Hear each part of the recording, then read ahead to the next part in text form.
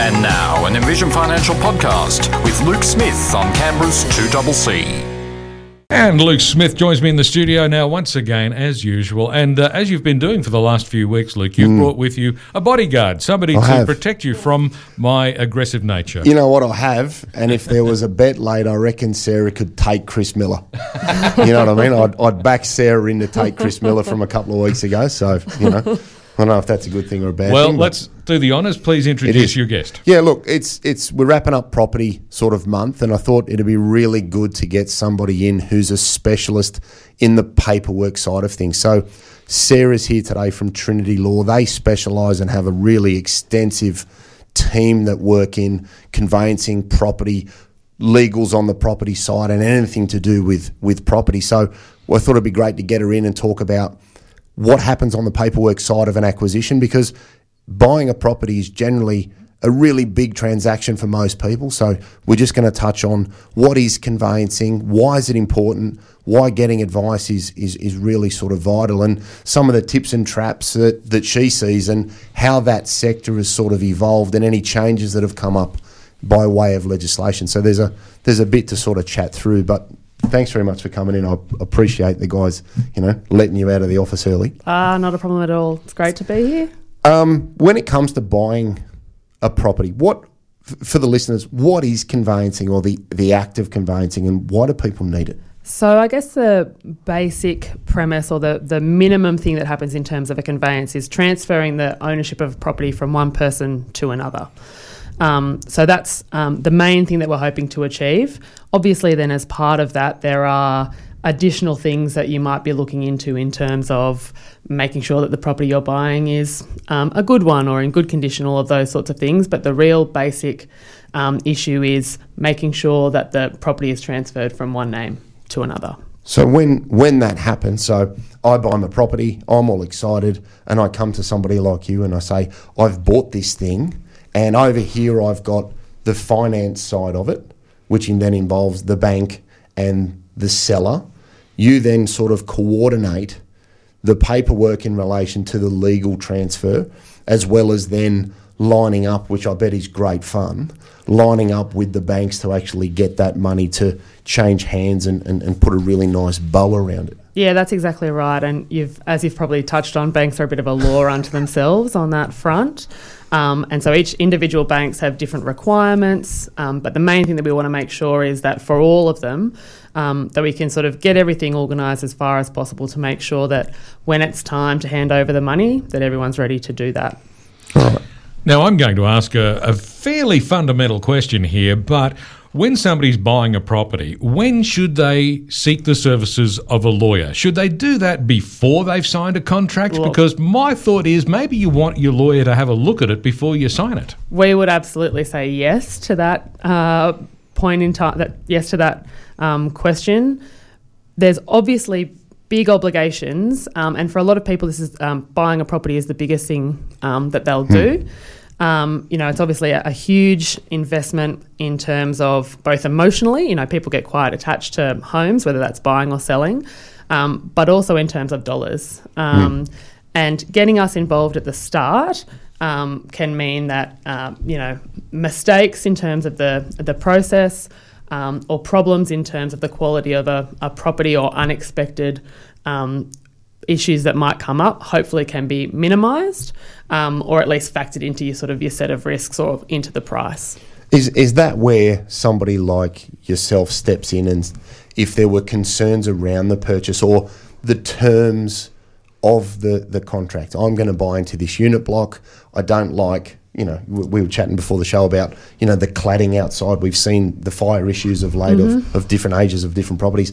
Those sorts of things can be argued, fixed, negotiated, taken in, put out of contracts. That's really one of the importances of doing it before you commit to anything. Yeah, that's exactly right. And one of the things that we see, I guess, coming up is sometimes at auctions. That's where people often don't necessarily think about getting that advice beforehand, and perhaps not realising that, from the fall of the hammer at the auction, you're locked into the process.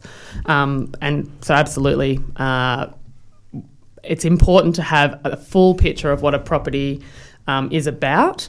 If there's problems with it, that might be fine. If you're happy to pay factor that into your price. As long as you're aware of something, you can sort of then make an informed decision about whether that's something that you want to proceed with or not. See, I think that's a really good point, because I don't think many listeners out there would actually consider the legal implications of going to an auction where you go in and turn up on a Saturday and wave the hammer around and get all wrapped up, your heart's racing, and your partner's saying this is the house of your dreams, and you're standing there with a pedal going, I better get it at any cost. And as you say, then through that type of transaction, you have no recourse around things that may or may not be appropriate or relevant to the property.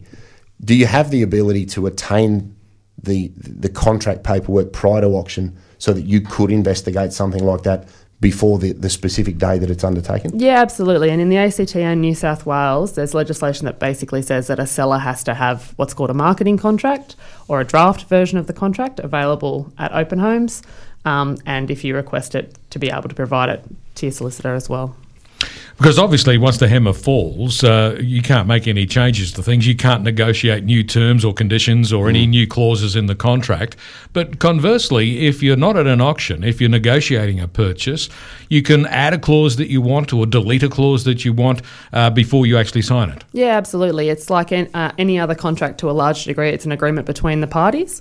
And so where you have, you're negotiating with the other party and they agree, absolutely things can be changed, updated.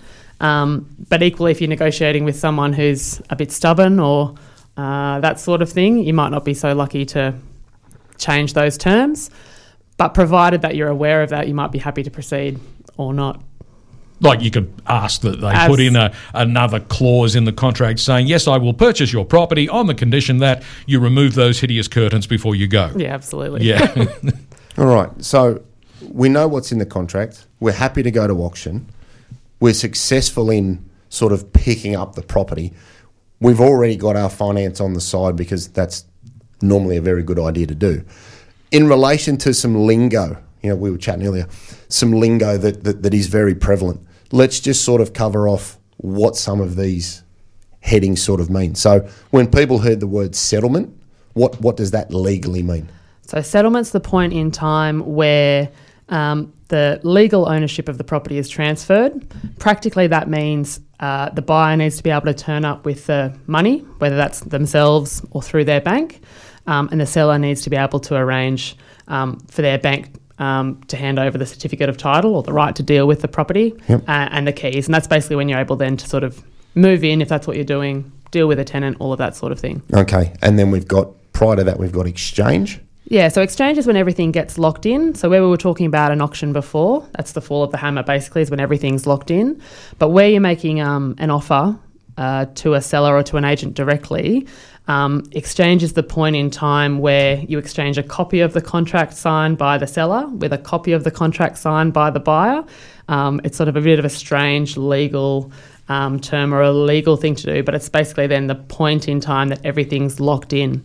Where you're negotiating with an agent, just because you've made an offer that might be accepted, doesn't mean that anybody is locked in to that deal at that point in time. The seller could change their mind and the buyer can still change their mind too. So as a buyer, you can make an offer on a property and you can even sign a contract with that offer, but it's not valid until the seller also signs it. Yeah, so in the ACT, it's a little bit strange, but there'll actually be two copies of the contract, typically, one signed by the seller and one signed by the buyer. All right. So we've negotiated our deals. We've got it in place. We're successful with our exchange.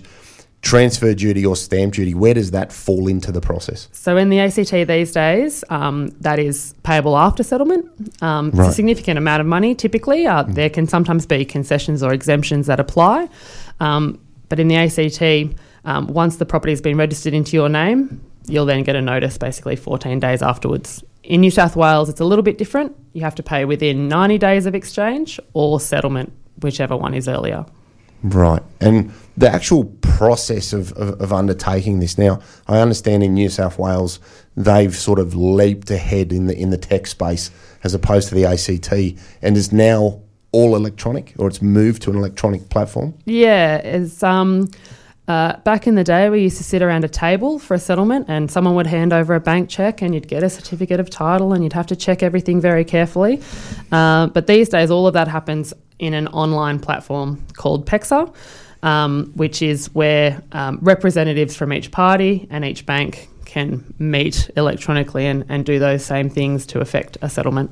Has that made the bank side of the process any easier? Because most of the people in this space that are dealing with lenders say that the banking side of things is probably the most dubious part of the process. Has that improved that any? I think it has in terms of settlement. In terms of getting a finance approval through sort of at the start of things, banks are still a bit of the Wild West. I won't say the Wild West, but they are a law unto themselves in that you think your finance approval is about to be through and then they ask you for 2 more pay slips or your last BAS or explain what you're spending this money on. So up front, there's still there's a lot of admin on that side of things. Yeah. But in terms of settlement, my experience has been that it's much easier to get things on board for a settlement at the last minute. For a long time, banks had a lot of their safe deposit facilities in Sydney, and they were all operating out of Sydney, and we were classed as a rural sort of outpost of Sydney. There you go. Not surprising. There you go. But which meant that things had to be posted down here. If there was a mistake in some documents, they had to be resent. That could take days in terms of arriving. So my experience has been that PEXA and this e-conveyancing platform makes things simpler, or at least means that there's a quick turnaround if there is a problem. And is that coming to the ACT? Are they flirting with that idea now that New South Wales have bedded it down? Yeah, so it's definitely in the ACT at the moment. It's not mandatory like it is in New South Wales. So there are still, every now and then we'll still sit around a table and hand over a cheque and get the bits and pieces in return. But more and more I think it is moving into the ACT. Luke Smith from Envision Financial is with me in the studio, and alongside him, Sarah Mason-Jones from Trinity Law. We're talking about all of the details that you need to keep across when you're buying or selling a property. We'll be back with more in just a moment. I've Luke Smith from Envision Financial is with me in the studio, and alongside him, Sarah Mason-Jones from Trinity Law. Today we're talking about conveyancing and why it's so important to have proper professional advice. So, Sarah, what are the key things to remember when it comes to conveyancing? I guess there are probably 3 main things that I'd say. One is be prepared and organised, generally.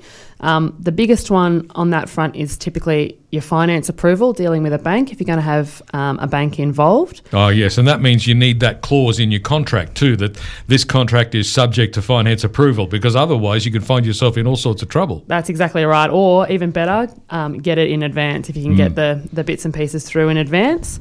The second thing would be to make sure that you're comfortable with the condition of the property that you're buying. And the ACT is making some good strides in that front about having a building and pest report or minutes from a strata complex included in a contract. New South Wales is still very much buyer beware on that front. And that's sometimes where the devil can be in a bit of the detail. Once you've locked in the property or locked in the purchase, you're locked into purchasing that property sort of as is, warts and all. And if that means if it's in a strata complex and there might be defects from when the developer built the property, or if there's cladding issues in terms of fire-rated cladding and that sort of thing, they can really be significant issues in the future. And with a house, it's a thing that would be if there's termites or something like that, things that can cost you a lot of money in the future, or unapproved structures. That's the sort of thing that you want to be comfortable that you're aware of all the ins and outs of the property itself. And then the third one, I guess, would be the contract. And to make sure that you have a good understanding of what the contract requires of you. There can be penalty interest in there. There can be other delay clauses and things of that nature. And you want to make sure that you're comfortable with those risks or with what those clauses require of you in the big picture. In terms of the nitty-gritty, it's probably things like making sure your ID, you've got current ID, and then it's all in the same name. You'd be surprised how often people have different names on different pieces of ID. And my birth certificate is an example that rather than a hyphen in my last name, it's got a plus. That's caused me some some How did dramas they in do the past. that? Obviously, whoever's on the typewriter back in the day Dear has just oh hit the dear. wrong. original. Yeah, no whiteout. Has hit the wrong button, but that sort of thing can periodically sort of crop up as a bit of an issue. Yeah, absolutely.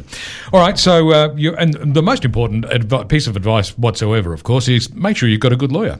I would probably agree with that. Yeah, look, I think people, I can't stress enough, go and look at it. You know, we spoke with Chris and some of the other guys earlier this month about commercial and resi, and one of the key things there was do your homework and be prepared.